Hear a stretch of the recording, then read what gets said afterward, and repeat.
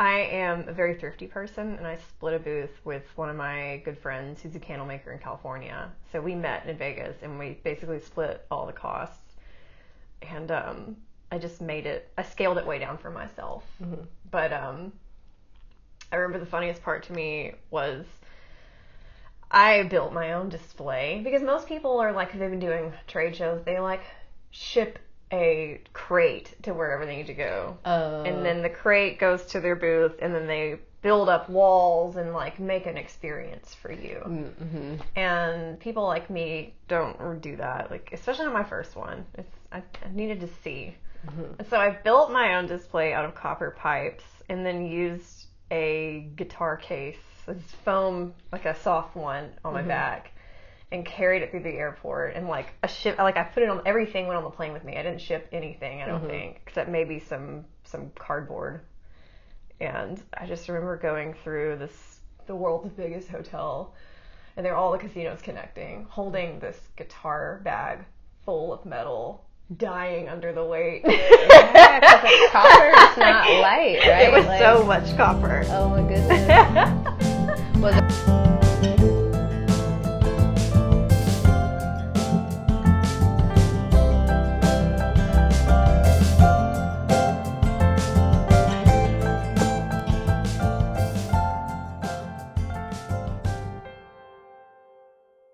Welcome back to Sustaining Craft. This is the podcast all about those making some or all their income from their art or craft. I'm Elizabeth Silverstein, your host, and I have with me today Stacey Bowers of Bang Up Betty.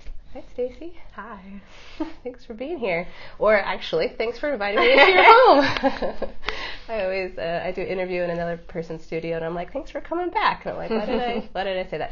But so if you are watching the YouTube, you'll see that we have Stacey's lovely setup here. You have a home office and a studio, a home studio, and then another studio as well, right? You have two places that you work? Yeah, I'm divided between here and Stiff Station Gifts. Okay, perfect.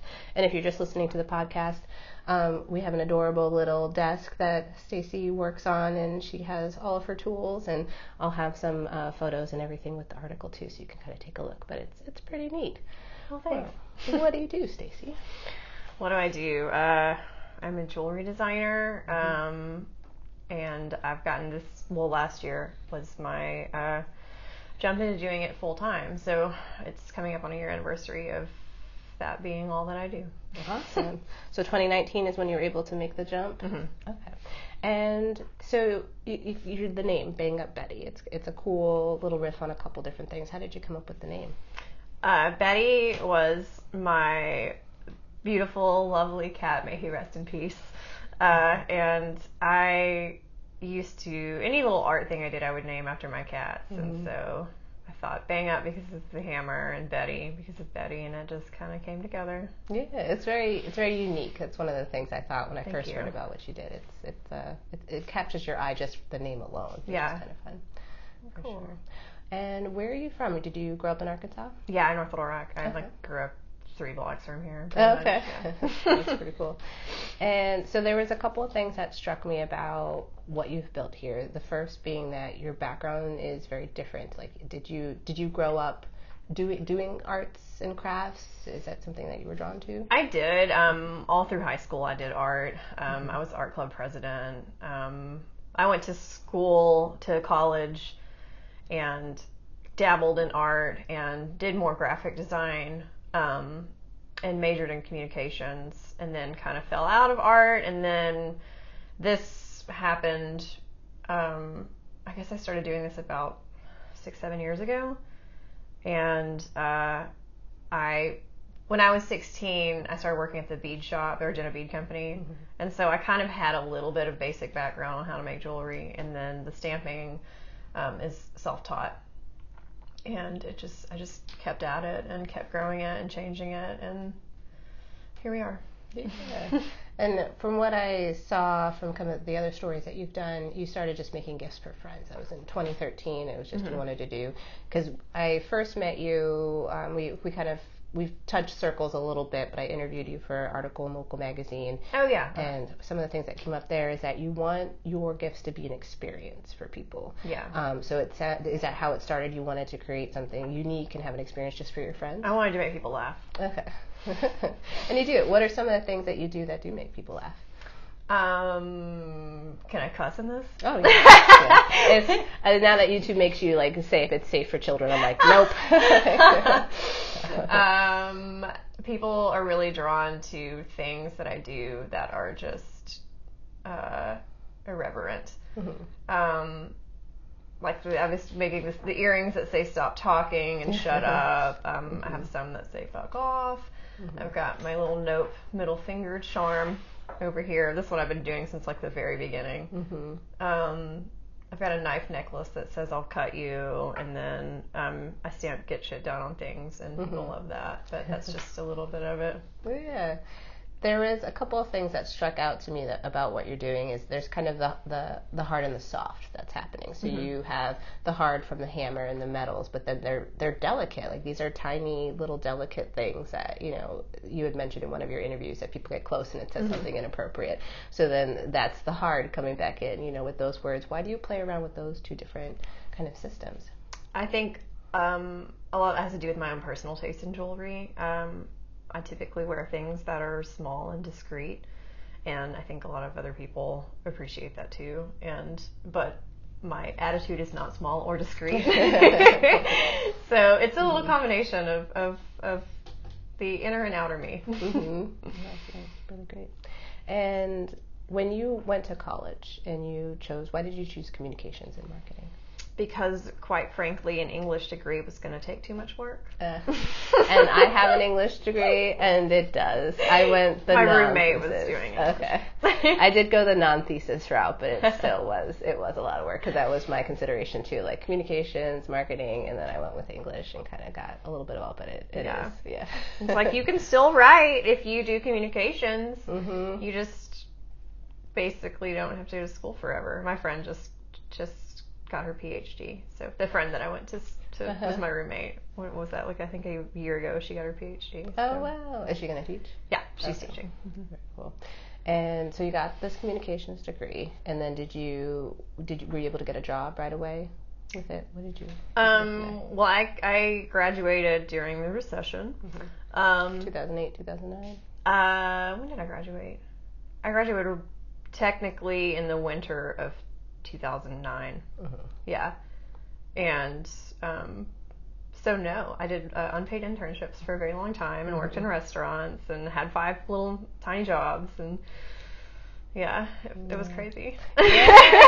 Yeah, I was summer of 2009 is when I graduated, and it was a very similar story. I ended up moving to Colorado in 2010, which is a little bit easier, believe it or not. But yeah, it was a rough time, because they tell you get that degree, you get a job, and we did not. It'll all work out. Yeah, it did not.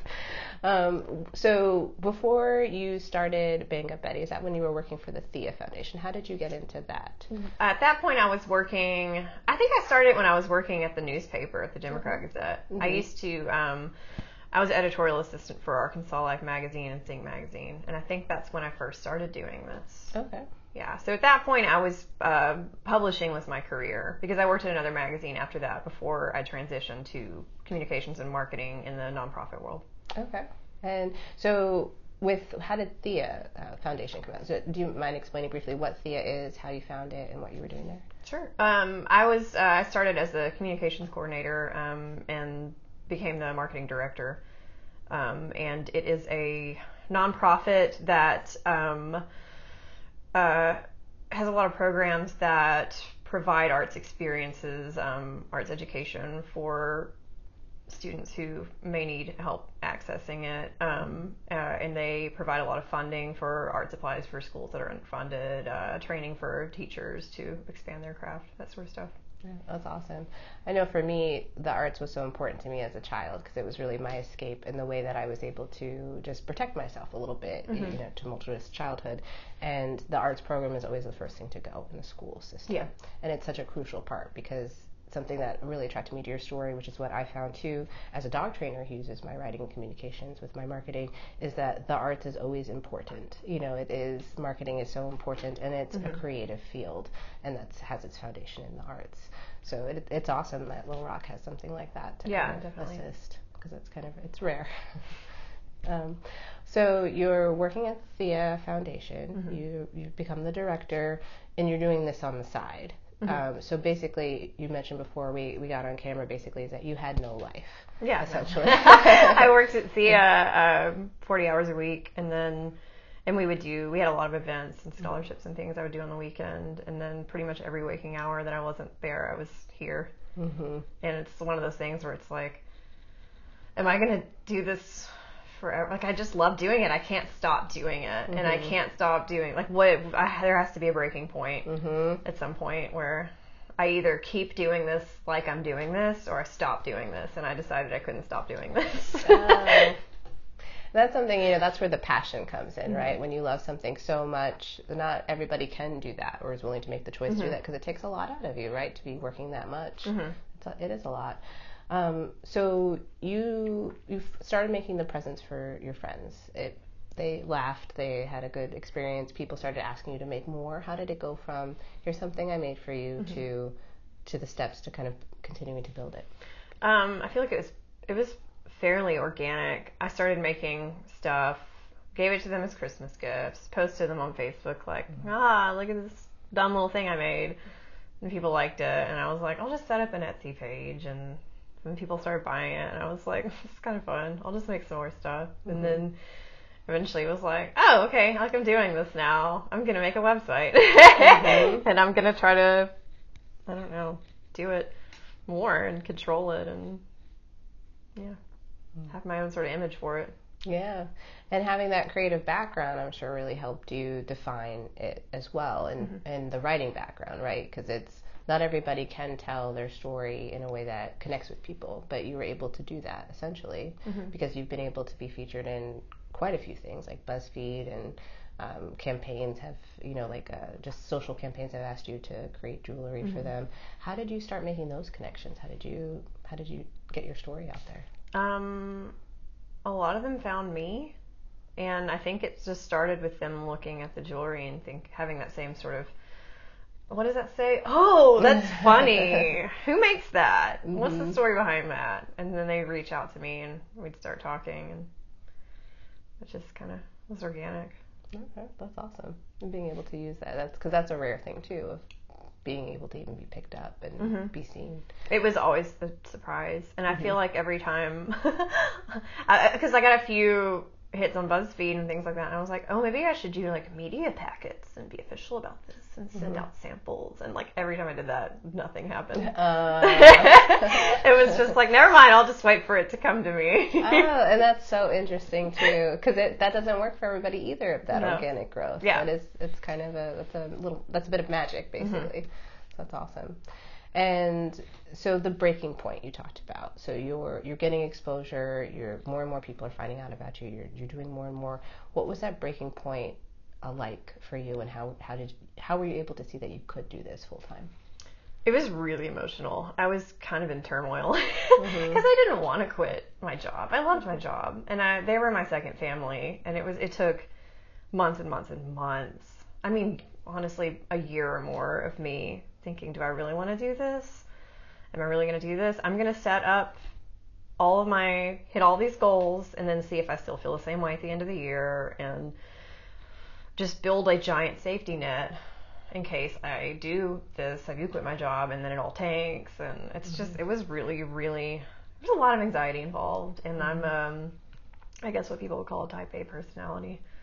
So I did a lot of planning and thinking out all worst case scenarios, and driving yourself crazy. Yeah. I hear you. I've done a lot of the same. So what was there, like a specific moment, because you gave yourself that year to be like, all right, can I do this? What does that look like?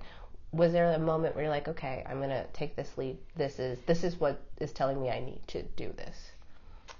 Well, I set a weird goal for myself where it was, I think by the fall, or like late fall, early winter, I was like, you're going to do this, but you back out of everything you ever sort of put your mind to. You back out, go in, back out, go in. And so I set a trap for myself, and I signed up to do a wholesale trade show in Las Vegas.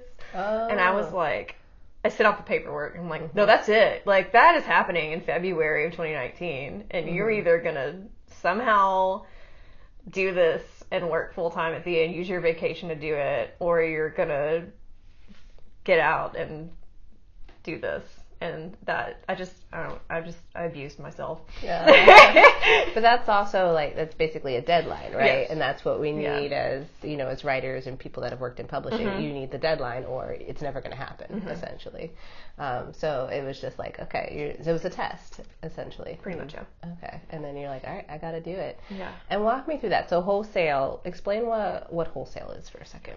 Wholesale is when retail is when you are going, if you go to a shop and buy something, you're buying it retail. The people who own that shop have bought it wholesale from a vendor like me, or a manufacturer, or an artist, and they buy it at a discount at a bulk rate so that they can then turn around and sell it at the retail price at their shop. Okay. Yeah. So you're still making a profit, and then they're making a profit Right. off of what they purchased. So when your pieces are very unique, and it does take time, and it's a lot of muscle going into it. How do you scale each unique piece? I have been doing this for so long that I've gotten fairly fast at what I do. And it was just really a lot of trial and error. I feel like packaging was really painful, trying to figure out what packaging worked, and I feel like I changed that 4 or 5 times, and I'm sure I'll change it this year. I want to go back to that Vegas. The Vegas was a retail. It was wholesale. Is what you did. What was the response there when you made that plunge and you took your jewelry out there? It was really exciting. I am a very thrifty person, and I split a booth with one of my good friends who's a candle maker in California. So we met in Vegas, and we basically split all the costs. And I scaled it way down for myself. But I remember the funniest part to me was I built my own display, because most people are like, if they've been doing trade shows, they like ship a crate to wherever they need to go. And then the crate goes to their booth, and then they build up walls and like make an experience for you. And people like me don't do that, like especially on my first one. I needed to see. And so I built my own display out of copper pipes, and then used a guitar case, this foam, like a soft one, on my back, and carried it through the airport. And like I put it on, everything went on the plane with me. I didn't ship anything, I don't think, except maybe some cardboard.